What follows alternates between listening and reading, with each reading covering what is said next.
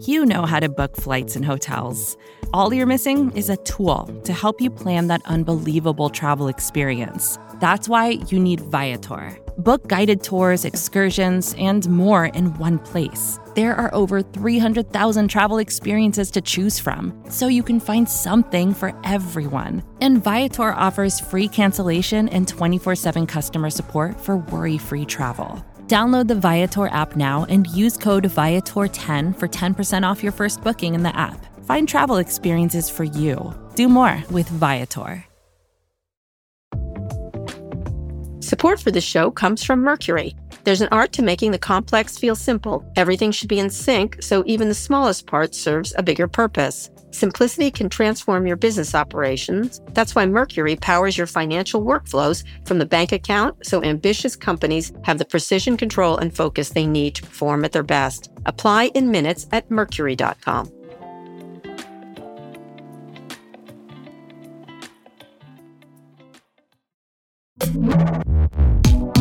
Hi, everyone. This is Pivot from New York Magazine and the Vox Media Podcast Network. I'm Kara Swisher. And I'm Scott Galloway. I want to talk about what happened at Facebook, because you always take a lap around the field.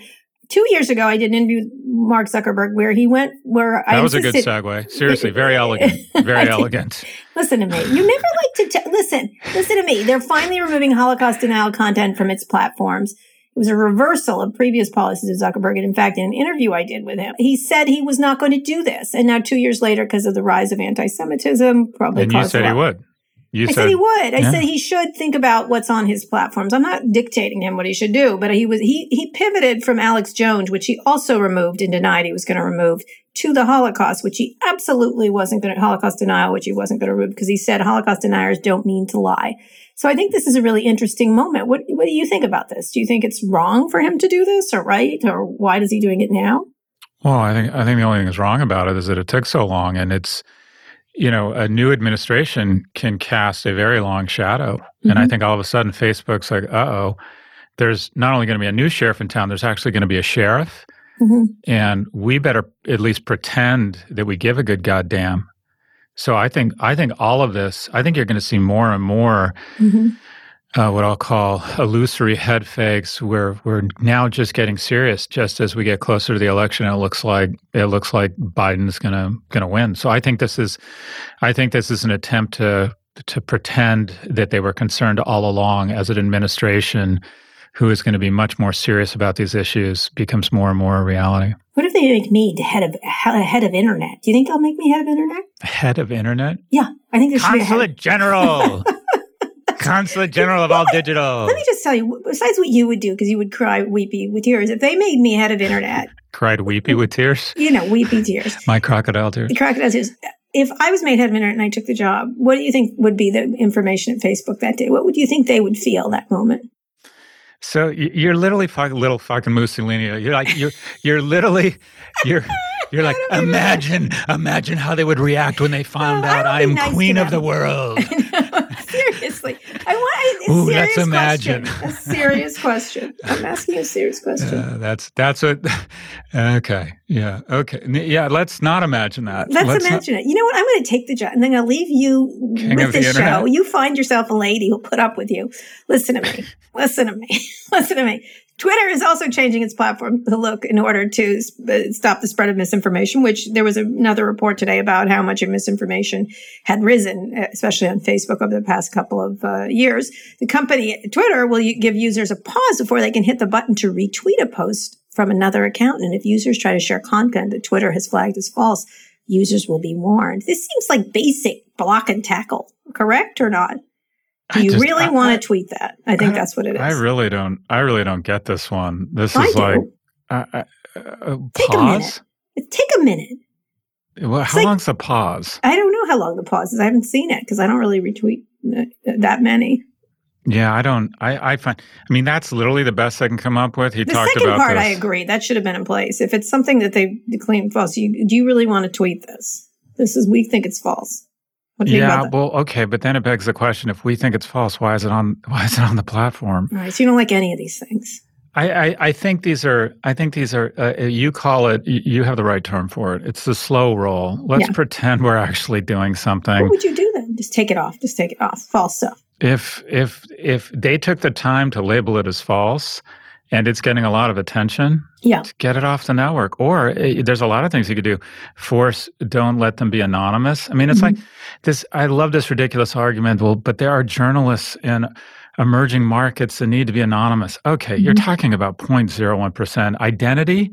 The reason why people don't show up and start screaming at other people around anti-vax, or they don't start insulting them, or they don't start throwing racist insults at people, is there's something called identity, and people go, "Well, okay, I agree. I'm big on identity. I agree. You're a horrible person. We're going to stop inviting you to our barbecues." Yeah. And when you're on Twitter, they're like, "Oh no, we need these accounts need anonymity." No, they don't. They need verified identity. Everyone needs a blue check. If you're going to say this kind of shit, you should be accountable for it. Very hard to do. Very expensive to do. I heard they have a lot of money. I've heard these companies have some cabbage. They don't want to spend the money on the things that are expensive. Well, that's the point. I mean? We're not talking about the realm, again, we're not talking about the realm of the possible. We're talking about the realm of the profitable. But where we started was you taking your victory lap. You, in fact, did say to Facebook, look, take the content down. You're eventually going to do it. And they slow rolled it. And now that it looks like a sheriff with an actual gun and a willingness to actually enforce the law is showing up, they're all pretending to give a good goddamn.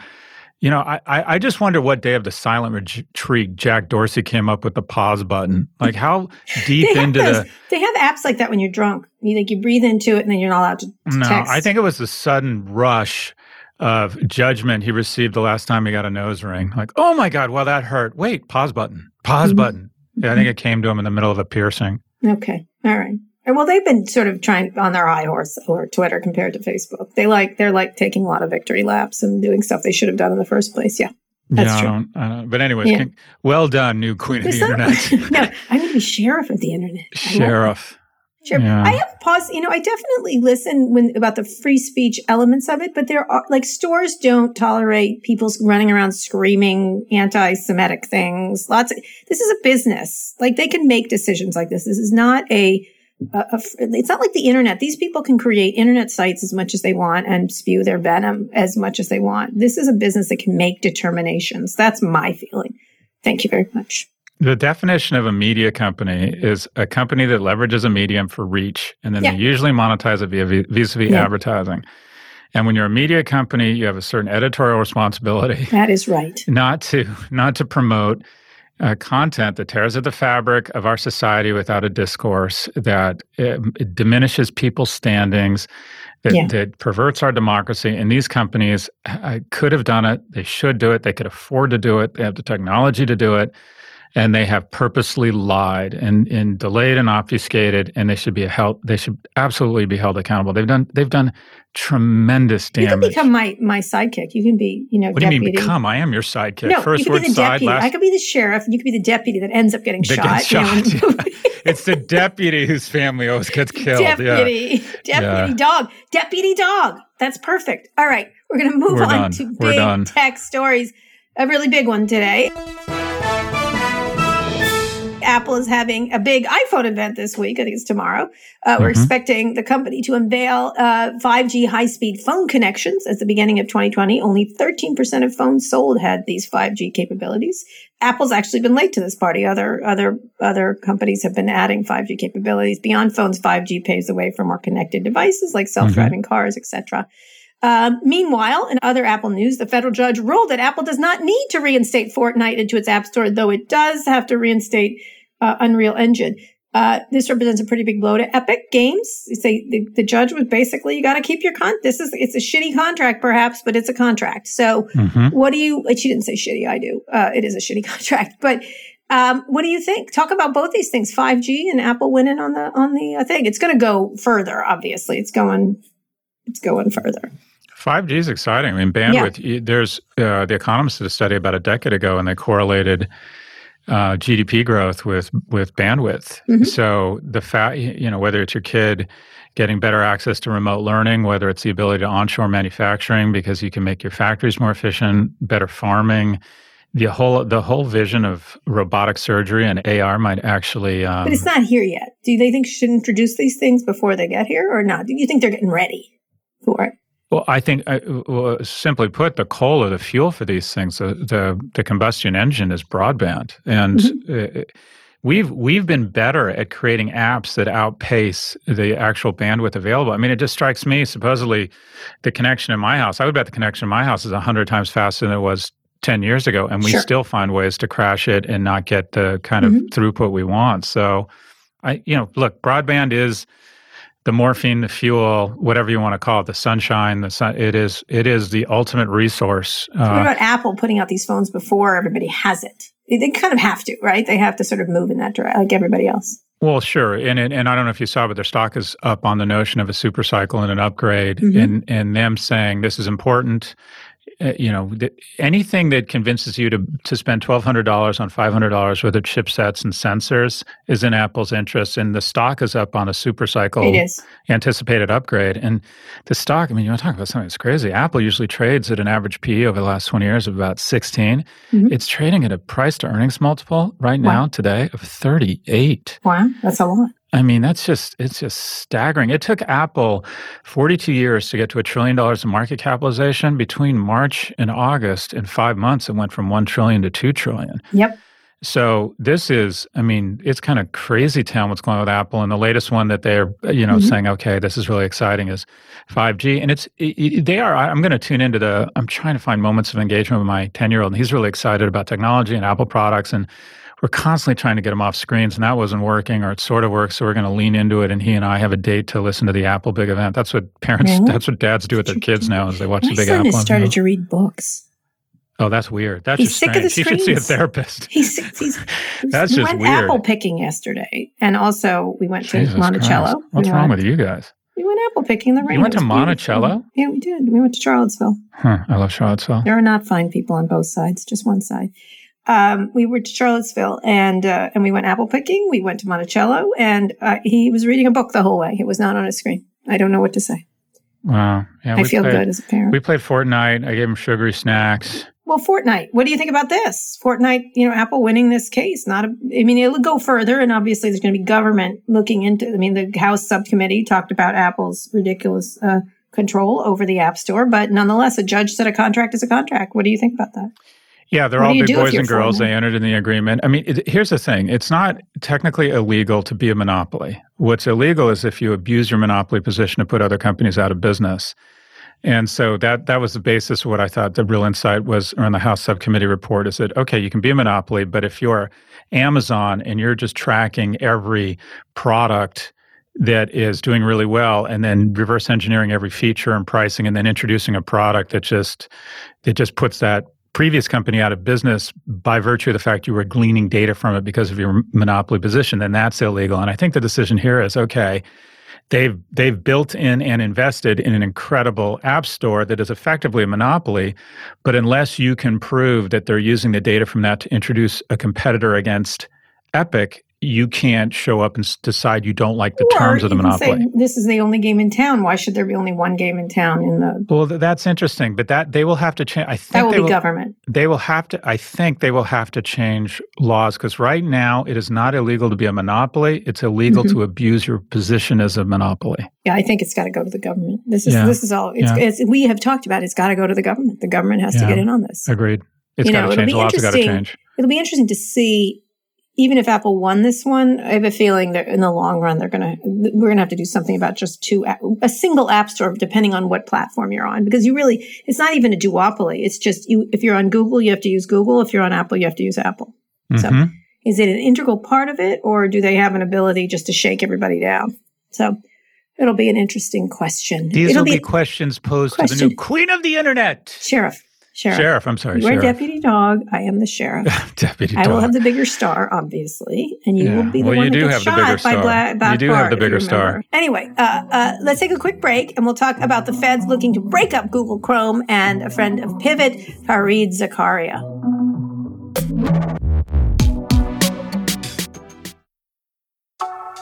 Support for this show comes from Virgin Atlantic. Let's talk travel. Whether you're setting off on a business trip or taking that well-deserved summer vacation, we're always so focused to getting to our destination that we forget to embrace the journey. Well, when you fly Virgin Atlantic, it serves as a reminder that a memorable trip begins right from the moment you check in. That's why they offer loads of special touches to truly elevate your time in the sky, such as in-flight movies, music, TV, and podcasts that you actually can't wait to dive into. A snack bar that you can help yourself to at any time, and an iconically British high tea high up in the clouds. They've got these little salt and pepper shakers that you're encouraged to pocket as your first souvenir. And if you're feeling really fancy, how about a wine tasting experience at 38,000 feet? So really, we're just getting started. From their brilliant next-level service to the food, the entertainment, the planes, the clubhouse, the crew, and so much more. These are just a few of the many special touches that make me love flying with Virgin Atlantic. And I fly Virgin Atlantic a lot. Check out virginatlantic.com for your next trip to London and beyond, and see for yourself how traveling for business can always be a pleasure.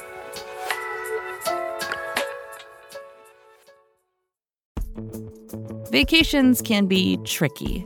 You already know how to book flights and hotels, but now the only thing you're missing is, the actual travel experience. Because is it really a vacation if you're just sitting around like you would at home? You need a tool to get the most out of your time away. That's where Viator steps in. You can book guided tours, activities, excursions, and more in one place to make your trip truly unforgettable. Viator has over 300,000 travel experiences to choose from. Everything from simple tours to extreme adventures and all the niche, interesting stuff in between. So you can plan something that everyone you're traveling with will enjoy. Real traveler reviews give the inside scoop from people who already been on the experiences you're considering, so you can plan with confidence. Free cancellation helps you plan for the unexpected. And 24/7 customer support means you can travel worry-free. Download the Viator app now and use code Viator10 for 10% off your first booking in the app. Find travel experiences for you. Do more with Viator. Welcome back. The Justice Department and state prosecutors investigating Google's potential antitrust violations are talking about spinning off Google Chrome. Interesting move. We're expecting the Department of Justice antitrust legal battle with a search company within a few weeks. Who knows? Maybe not. Now, this would be the first major court-ordered breakup of the company in decades. This forced sale would obviously represent a major setback for the search company, although I don't think so, and neither does Scott. Right now, Google dominates the $162.3 billion digital ad market. So it's interesting that they're going for Chrome and a little bit the ad business, but then, of course, leave Facebook out of this. Like, you can't examine the ad business without leaving pulling Facebook into it. But the Chrome stuff is really interesting, and that to me is interesting versus the marketplace. In search. I think search is where you look, but I think it's interesting to put Chrome in here. What do you think? I was surprised. That hadn't dawned on me. I thought they would either spin YouTube or maybe spin the cloud business or force them to break up the cloud. But when you think about it, it may make a lot of sense. They may be seeing things that at least I haven't, and that is, if you go back to the kind of the origins of the internet, one of the biggest mistakes that at least Mark Andreessen claims they made was not building in micropayments into the original browser. Mm-hmm. And because there are no micropayments, online media has totally changed. In other words, if I could just pay a half a cent to read that Washington Post article or a great Maureen Dowd column for 10 cents, whatever it might be, it might have entirely changed the ecosystem where these media companies weren't forced or didn't have to let Google crawl them. And then take their data and monetize it and give them a nickel in exchange for $1 worth of content. The internet could have been a much different place if the browsers had been focused or enabled micropayments. And I wonder if they think that at the end of the day, it's the browser that dictates how behavior and different fulcrums of power. So I thought it was really interesting. I don't understand it. It shocked me that that's where they decided to start. Of what all do you the think? Places, right? To break up. I have a feeling they don't want to go for the ad market because they don't want to. The Trump administration doesn't want to attack Facebook because you can't attack Google on advertising without attacking Facebook. And so it is interesting. I do think, as you and I do, if they ask them to break things up, we have more expensive companies for people to buy, shareholders to buy into. Like this idea of not being a bad thing. being a good thing for consumers, for shareholders, for all kinds of things, and solving a problem. I mean, one of the things is there's certain changes they need to make in these browsers that if Google makes them, it gives them enormous advantage as opposed to others like Safari or Mozilla. There are changes that have to be made that do improve, and everything Google does tends to advantage it.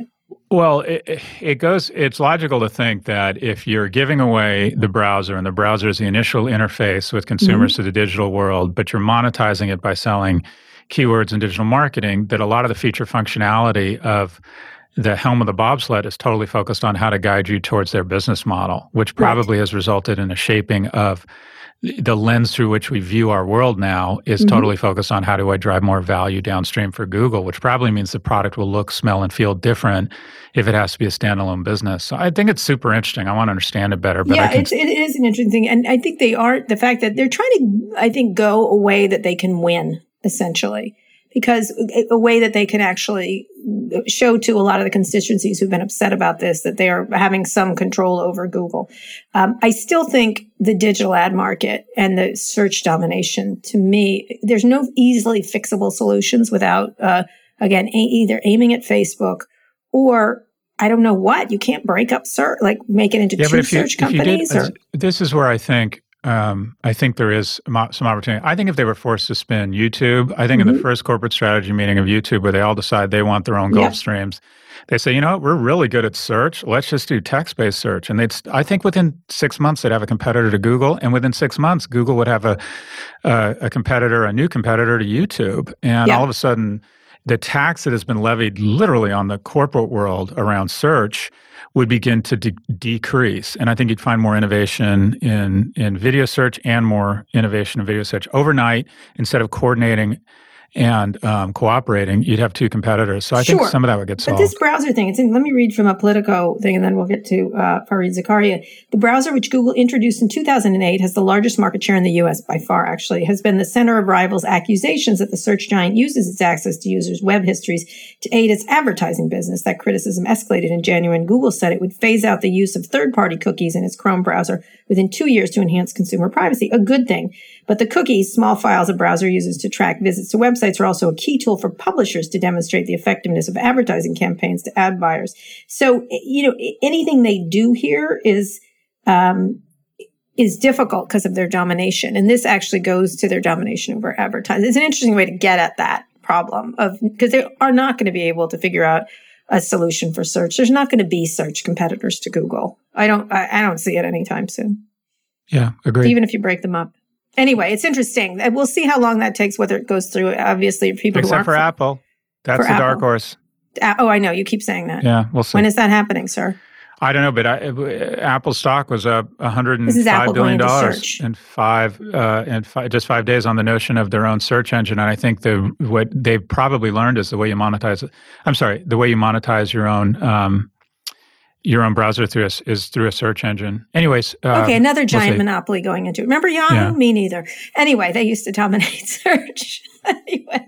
All right, Scott, let's bring on our friend of Pivot. We have Fareed Zakaria, who you're very excited about.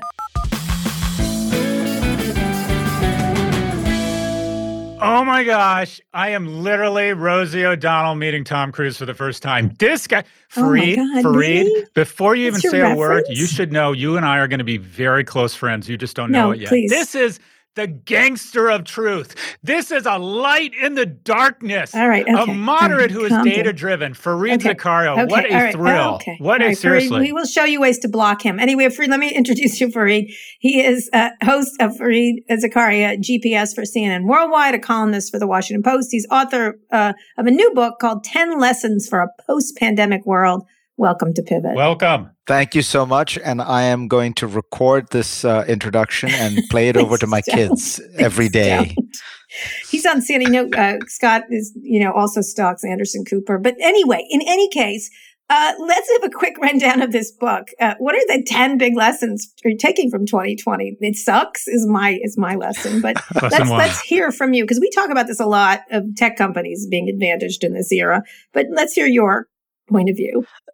But I'd say the biggest lesson that I think I'd like people to understand is the way we are living now is we are embracing a lot of risks to the planet, and the planet is now fighting back. So if you think about pandemics, wildfires, droughts, hurricanes, all these things are happening, and it's not, as one scientist said to me, it's not nature, it's what we are doing to nature. If we continue putting out all this CO2 into the atmosphere, if we continue to encourage and subsidize people to live at the edge of forests, if we encourage factory farming, all these things. Factory farming, by the way, is like a petri dish for epidemics and pandemics to incubate, because the virus gets stronger and stronger in these places where you herd vast numbers of cattle together or vast numbers of chickens together. So all these things, we're taking on a lot of risk, and we don't seem to recognize the nature of the risk, and we are not trying to create a more sustainable, resilient planet and environment where we can live in. Scott? So, Fareed, you talk about in your book that as the U.S. withdraws from the rest of the world, and then China fills that vacuum, and one of the examples you use is the World Health Organization. America takes its ball and goes home, and China kind of slips into those shoes. If you think that the baton has been passed to China in terms of geopolitical leadership, or that's the narrative you hear a lot about, who do you think, other than China and the U.S., are the biggest winners and losers in a new kind of post-pandemic world where you have the ascent of China and the decline of the United States? Who are the big winners and losers other than those two entities? Well, it's a great question. I think that basically, East Asia has done very well out of the pandemic. Mm-hmm. If you want to ask yourself who gets the gold medal for handling COVID-19, it's probably Taiwan. Taiwan, with a population of 22 million, right next to China, millions of tourists from China every day, it has had 7 COVID deaths. Think about that. 22 million. New York State is about 19 million. We've had 34,000 deaths. Houston, Texas is about the same size, 8,000 deaths. It's, but it's not just Taiwan. It's South Korea, it's Singapore, Hong Kong, Vietnam. But I'd make a broader point, Scott, which is we are not doomed to the world that I was describing the trend lines in. The U.S. has incredible advantages still. It is the most powerful country in the world. There is an enormous amount of goodwill for the United States. This is really a case where it's an own goal. Trump has picked up his marbles and gone home. He's alienated large parts of the world. This is all totally unnecessary. This is fixable. Now, what's not fixable is it's a new world. It's a much more diverse world. Power is distributed much more. I use a kind of a metaphor from the internet. Everyone is connected, but no one is in charge. That's the world we're in now. But we know how to play in this world. We've done very well in this world, and that part of it, I feel, we could easily recapture. There's, China's momentary victories over COVID and things like that. This is all small change. We can easily get things back on track if we get our mojo back. I love that. So just to follow up on that, I love the theme of the world is not what it is. The world is what we make of it. If you're advising the Biden-Harris campaign, what are the first 3 things you would urge them to do around repair and getting off our heels and onto our toes, our rightful place as a nation? The first one would be tell the world we are back. Go back and embrace the historic alliances. What Trump has done is it's really a break with 70 years of American foreign policy, which said engagement was good. The world we have built, an open, rule-based world, was good and it benefited us. Make that clear. Go out to the allies and say that. The second most important thing is I think we need to commit as much to these rules as we want others to. So one of the reasons the WHO, the World Health Organization, was not able to go and demand that China give them information is we have designed the WHO to not have those powers because we don't want them messing around with the US. Similarly, we accuse the Chinese in the South China Seas of not obeying the law of it's called the Law of the Sea Treaty. But we haven't signed it ourselves because, we tend to think we're exempt from all these rules that everyone else should play by. And that hypocrisy is not going to work anymore. We've got some big problems. We need to solve them. I heard you guys talking earlier about dealing with big tech, and I think you're on exactly the right kinds of issues. But these are problems that can be solved. And once we take it, once we have that kind of can-do mentality, we'll realize, look, other countries have problems too. China faces a huge demographic, economic, technological problem, not to mention the fact that it has this strange system of a Leninist dictatorship on the one hand and a market economy on the other hand, and they are fused together in a very uneasy way. So we need to understand that the goal here is to run fast, but not to run scared. In your book, you quote one of my favorite quotes, speaking of Lenin, that sometimes decades can go by and nothing can happen, and then there's weeks where decades can happen. Where do you see the biggest changes taking place? You're sort of, if you think about the markets absorb thousands of data points and then spit out a number every day. You're talking to world leaders. You're in the midst of an ad-supported media company. You speak to very powerful people. What is the market telling you? What industries? Where do you see an incredible advice to your 25-year-old self? What business? What societies, what economies would you want to put yourself in the center of? I think the biggest trend coming out of COVID-19 and the pandemic is the big are going to get bigger, the small are going to get wiped out. So if you think about, I'm selling a book. Book sales are actually up. Book sales are up, I think, somewhere between 10 and 15% compared to before the pandemic. By my sense, from what I'm reading, is Amazon was about 30% of book sales in February before the pandemic. It's now something like 70% of book sales. It's certainly over 50% of book sales. So who is getting wiped out in that? It is the small mom and pops, the independents. The same tendency is probably happening with Home Depot versus its competitors, Walmart versus its competitors. It's basically big brands with strong lines of credit, with diverse businesses, with diverse operations. They're all going to do fine. And of course, then you overlay onto that, anyone doing anything digital is going to be advantage. It's a very, in some ways, unsettling world because and I think it's going to happen at a pace and a scale larger than people recognize. Even if you look at something like restaurants in New York, you notice the restaurants that have been managed to make it are ones that are parts of chains. So it's Daniel Boulud, and Starbucks. Right.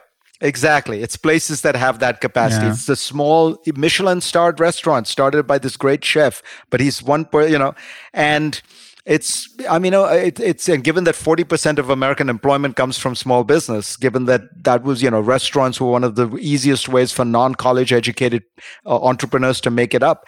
It worries me a lot, but I would definitely, if you had to bet, even whether you're looking at stocks, just look at every industry. It's the top two that are just soaring ahead of everybody else. So New York, bullish or bearish? And it's a broader question about the future of cities. I'm bullish. I think, look, cities survived the bubonic plague.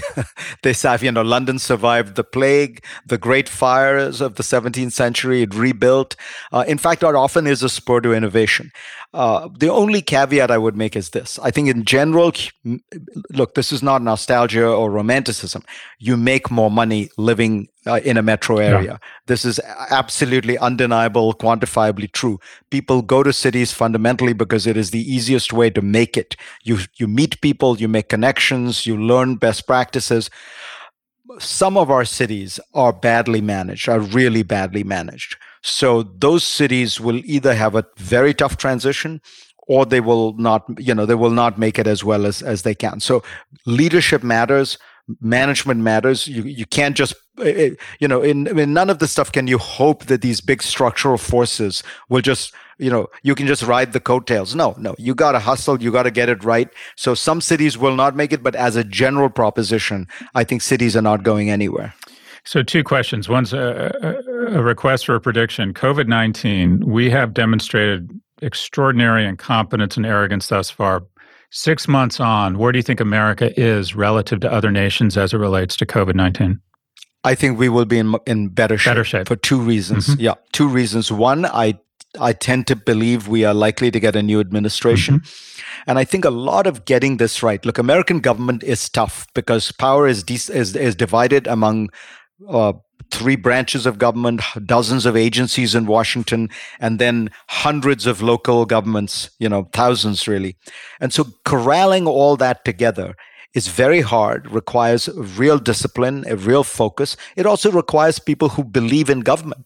If you come into power, as Donald Trump did, saying, this was the words of Steve Bannon, his ideological guru, who said, our mission is to deconstruct the administrative state.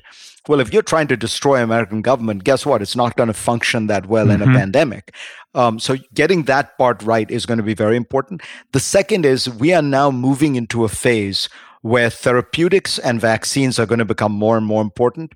Those are largely the province of the private sector, and America still is unbeatable. So I suspect that for those two reasons, 6 months from now, we'll look a lot better than we do right now. Amen, brother. Last question. From all exterior metrics, you appear to be living your best life. You're a thought leader.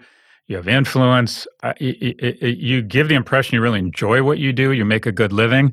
If someone's 25 and says, Fareed Zakaria, I want that gig. I want that gig. What were the key elements or the key decisions or the key sacrifices you made in putting yourself in the seat you're in now? Number one ingredient is luck. And I think that people like us who are successful, we massively undervalue the role that luck plays. Agreed. And I think that ends up giving you a sense of superiority, and it makes you uncharitable towards people who are less successful than you. Luck with talent. Yeah, absolutely. I think it's a virus, and it's a very bad way to live your life. So I think it's really important to keep in mind front and center luck. The second thing I'd say that I had going for me was I managed to find something that I really love to do. You say it looks like I enjoy myself. It's so true, Scott. I mean, honestly, I don't tell this to my employers, but I can't believe I get paid to do what I do. I would do it anyway. I do it anyway. That's just what I do. And so to be in a situation where work and play are synergistic and it's all fun and you're excited to get up every morning to look at what's happening in the world, that's a real blessing. And however I managed to do that, I'm so grateful for that. And then the other thing is, maybe because I'm an immigrant, I'm a bit of a hustler in the sense that I read books and all that, but I was attentive to the fact that there was a shift taking place from print to digital, from digital to TV. So if you notice my career, I started as an academic, I then go to Foreign Affairs, then I go to Newsweek, then I go to CNN, so it's like I am aware that I need to survive. I don't have a trust fund. The immigrant gene. Yeah. Well, Fareed, I mean this sincerely. You are a role model. I was trying to think of the word to best describe you. I think you're courageous. When Kahneman's slow thinking, we're in the midst of a certain gestalt or a certain storyline, and you are not afraid to absolutely take data and thought and reason and say, let's rethink this. The data doesn't play out this way. And I can't imagine the kind of pushback you get, not only from your employer, but from listeners on a regular occasion. And my sense is I know you're no longer an academic, but the basis of academia is the pursuit of truth, regardless of who it offends. And my brother, you pursue the truth with reckless abandon. You really are a role model. Thank you so much for the work you do. Scott, you're so kind to say that. It means the world to me. I love this podcast, and so it's like a special thrill, not just to be on, but to hear you say that, you made my week. Just as a quick reminder, Fareed has a book out, 10 Lessons for a Post-Pandemic World. Fareed, thanks so much. Stay safe. All right, Scott, one more quick break. We'll be back for wins and fails.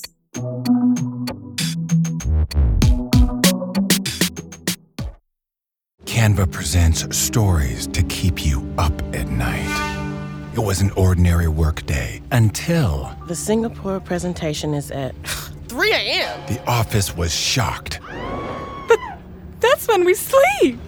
Maya made it less scary with Canva. I'll just record my presentation so Singapore can watch it anytime. Record and present anytime with Canva presentations at canva.com. Designed for work. Support for this podcast comes from Constant Contact. If you're a business owner, you already know that it's really, really hard to cut through the noise of everyday life. If you want to connect with your customers, you need to break through the noise. You need Constant Contact. Constant Contact is a marketing platform that makes it easy to reach new audiences, grow your customer list, and connect over email, text, social media, and more. Whether you're a marketing guru or just learning the ropes, Constant Contact offers writing assistance tools and automation features that make it simple to say the right thing at the right time.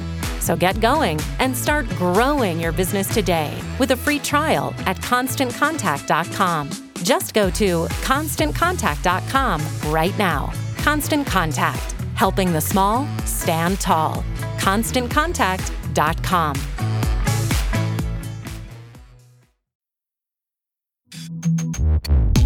Okay, Scott, wins and fails. What are your wins and fails besides you interviewing Fareed Zakaria?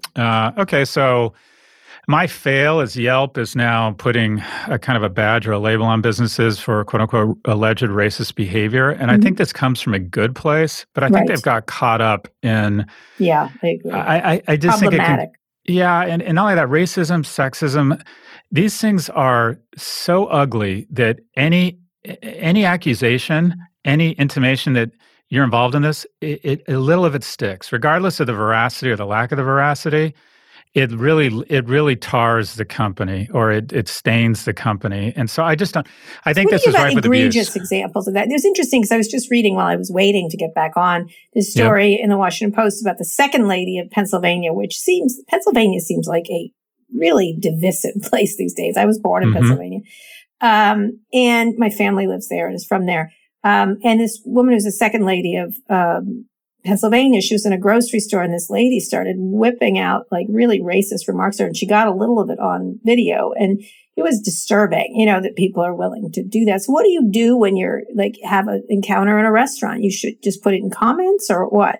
Well, there's a lot to unpack there because I really, some of these videos of quote unquote Karens, I find disturbing because, quite frankly, I think a lot of the people being filmed are suffering from mental illness. Yeah, fair point. And I think this gotcha, tribal, look at how stupid and ugly this and humiliated. I find it really unsettling. This woman got assaulted. That's not true. I don't think it's look how stupid. This woman, like she's standing there buying kiwis, and this woman starts yelling racist remarks at her. I don't feel. Yeah, I don't know the specific situation, but there's something uncomfortable. There's something. Yeah, but go ahead. I don't know. I just think we could be a little bit more generous with each other and realize that there's probably some people who are struggling. And not only that, does that incident automatically elevate or melt up to the institution that it happened in? No, of course not. No. Yeah. So anyways, that's my last point. I think a lot of stuff is happening within physical environments like stores, especially with masks and everyone irritated. That has gotten on edge. And everybody then has the camera to film it. Now, let me just tell you, as someone who is not a cis white man, I have had so many remarks about gay stuff over the period of my life by totally mentally fit people. They just rank remarks. And they just got to do that. And what you did is you ignored them before. And today I don't ignore them. And so that's why they escalate. It doesn't happen as much for sure to gay people, for me at least, but it did frequently in the past. And I think some people are just tired of it, tired of the remarks, tired of the things, and tired of people saying whatever the heck's on their brain all the time, which I think is a problem. Yep. It's I do think when you're watching, I don't know about you, when I've seen some of these videos, I think I don't want to let the person off the hook, but a lot of times I think this is someone who is sad. This is sick. There's something going on here. And anyways, it's a difficult topic, but I think Yelp, and quite frankly, I think this is another, I reverse engineer everything to monopoly power. I think Yelp is basically has all the oxygen being taken out of the room. I think their windpipe is slowly being crushed by Google, and they're doing anything they can to try and reestablish themselves. And so they're going the other way and trying to be what I would call sort of overzealously politically correct with a mechanism that could end up being more harm than good. Anyways, enough of that. My win, I really hope that my win is Mayor Pete, because of the Supreme Court nomination process or approval process or hearings that are taking place. The big issue that'll be put front and center is choice and abortion. And the thing that bothers me about the narrative is that inevitably the right and conservatives will immediately zero in on late-term abortions. And I love what Mayor Pete said about just restoring some data to the argument that less than 1% of abortions are in the third trimester. And that if you think about what's actually happening here, a woman is picked out a crib. She's likely picked out a name. And for some often tragic reason involving her health or the health of the child, she has to make this terrible decision. And his issue was, we always have a conversation around where the line should be. And the question should be, who gets to decide if and where there is a line? Mm-hmm. And just some basic data around abortions. 99% happen before week 22. The most common reasons stated for terminating a pregnancy are financial, timing, partner-related reasons, that they don't have the support of the man who got them pregnant. 2/3 of people who have an abortion already have a child. 95% of people who terminate a pregnancy say it was a good idea and they remain relieved. Violence to women declines precipitously after abortion because they can break ties.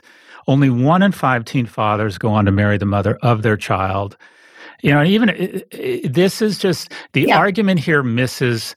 It misses but they don't want the point. They don't want to get into the statistics of it. That's not of interest. Yeah, but we can, and we can remind people. Agreed. Look, overwhelmingly, they just put out another survey. Whatever people think of this Barrett thing, which is going to go through, and they're going to shove it right through. I think it's waste of time to argue how unfair it is, but go right ahead and say it. Agreed. You should reiterate it, to the people. I think overwhelmingly people are for abortion, national abortion rights. You can look at all the statistics. It's sort of like gay marriage. Just like they're in the high numbers. I think they're still litigating something they lost a long time ago. Now, the question is, interestingly, I did do a podcast today with the head of Planned Parenthood, and she is sort of planning for life post Roe v. Wade. And of course, that plays out in the state houses and everywhere else, where what the anti-abortion forces did well was to, besides the gerrymandering and everything else all the tricky tricks they played, one of the things they did is they chipped away so that it makes it so that incredibly, I couldn't believe the statistics when I found it, 90% of counties do not have abortion providers in this country. Like, that's the way they've chipped at it by rules. Like the same thing with voting. It's the same thing. Chip away with either identification or voter suppression. Same thing with abortion. Chip away with you're not allowed to operate. So they effectively have a law that people cannot avail themselves to. And that's how they win. Make it logistically impossible. Exactly. But where I would start with my win is Mayor Pete. I really hope Mayor Pete finds a position of national prominence and in the cabinet. And the way he summarized it, and I'll quote from something he said when he had an interview with Chris Wallace, I think the dialogue has gotten so caught up on where you draw the line that we've gotten away from the fundamental question of who gets to draw the line. And I trust women to draw the line when it's their own health. I think he has a means and an intellect of distilling to the right issue and articulate. I really hope for all of us. I'm so glad. I'm so glad you haven't gone to Beto, back to Beto, but I do like that you've gone back to Mayor Pete. Anyways, my win is Mayor Pete. I like that you've gone back to him. That was always your favorite. He really was. That's always been your favorite.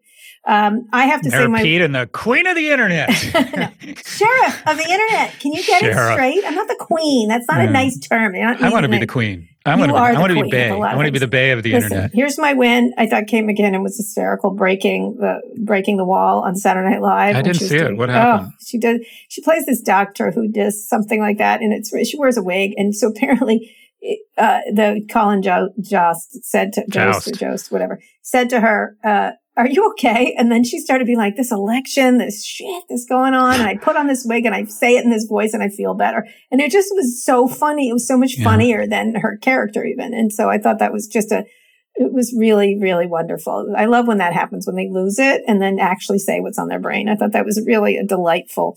Did they have another Maya debate? Yes, they had The Fly was Jim Carrey. It just went on and on. It was the only thing that was great about that was Maya Rudolph. All the women of Saturday Night Live are so, so good. And people lost their mind over Bill Burr, but whatever. Bill Burr is just a shock comic. And I think whatever, it wasn't that bad. But a lot of white women didn't like it. He had a whole take on white women that was not very nice, but it was whatever. I don't get all bent out of shape about it. I think my fail, I think this continuing, like the use of Anthony Fauci in these ads by the Trump administration and then him having to push it back, that just drives me crazy. He's gone gangster though. Like everyone else, he sees a Biden-Harris administration. He's found his testicles. Yeah, well, he should quit. I'd be like, I'm quitting. Why does he quit? Well, that's true. Trump should quit. He's going to get Trump to quit for him. Got it, but he's got to be even more. He's not allowed out. What's really interesting is John Swan from Axios and myself too. We've been trying to get interviews with him and they won't let you have him. They won't let you. It's really interesting. And so he's not really allowed to talk. Although at this point, I think I would if I were him. Called the White House gathering a super spreader event. I know, but he wouldn't have said that 6 months ago. He wouldn't have said that 6 months ago. But he should really start to just be like, you know what? I'm just going to talk. Good luck. Fire me. That kind of thing. I think he's there. I want him to really do it. Like really drop the bomb on them in a way that he should. He has the power. He has the leverage right now. These super spreader events and the continued super spreading events, it's just, I don't even understand it at this point. And I guess it's to exhaust people by having 10 super spreader events. And then you're like, which one do you look at? And of course, these hearings going on right now, there's like John Kennedy and some of the others. It's just this anti-Catholic thing is crap. There's never been an attack the way they're talking about on people's religion, in that regard. And I think it's a shame. It should be about her judicial history. And as someone who is a Catholic, and the nominee for the Democrats is a Catholic. It's just weird to be focused on. You're Catholic? Yes. Yeah, I didn't know that. See? I used to go to church when I was much younger. Did you? I'm a lapsed Catholic. I was told I was the prettiest boy in the choir, and I was touched. Okay. All right. As usual, that you is make good it weird. church humor. I hope that did not go on with humor. Fareed Zakaria. That is bad church humor. That is bad. Oh my God. He and I are going to roll. I hate when I lose touch when you're around talking to people outside of our house. I'm going to take him for Mexican food. No. Me and Fareed. You know what? I can't even begin. All right, Scott. All right, Scott. What questions do you want to answer from listeners later this week? What questions would you like a question on?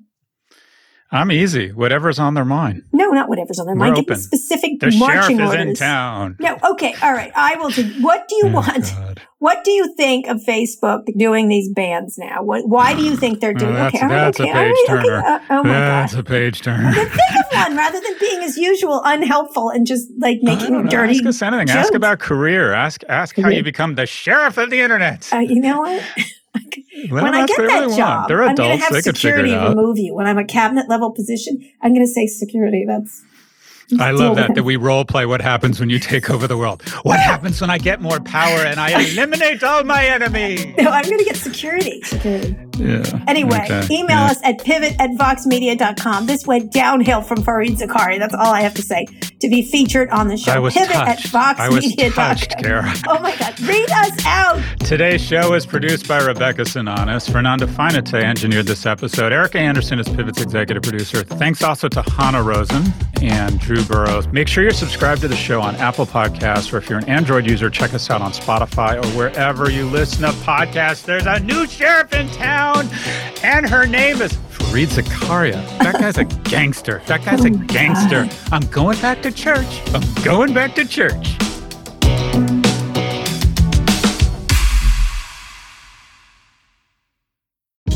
Hey, this is Scott Galloway, author, professor, entrepreneur, and most importantly, host of the Prop G podcast. We got a special series running on right now called The Future of Work, where I answer all your questions on, surprise, the future of work. Questions including, what are we missing when we work remotely? Or how do we handle work-life balance when a major opportunity comes knocking? From the provocative to the technical, we're offering insights you won't want to miss. So tune in to The Future of Work, a Prop G Pod special sponsored by Canva. You can find it on the Prop G Pod wherever you get your podcasts. Support for this show comes from Fundrise. Buy low, sell high. It's easy to say, hard to do. For example, high interest rates are crushing the real estate market right now. Demand is dropping and prices are falling, even for many of the best assets. It's no wonder the Fundrise Flagship Fund plans to go on a buying spree, expanding its billion-dollar real estate portfolio over the next few months. You can add the Fundrise Flagship Fund to your portfolio in just minutes, and with as little as $10 by visiting fundrise.com/Fox. Carefully consider the investment objectives, risks, charges, and expenses of the Fundrise Flagship Fund before investing. This and other information can be found in the fund's prospectus at fundrise.com/flagship. This is a paid advertisement.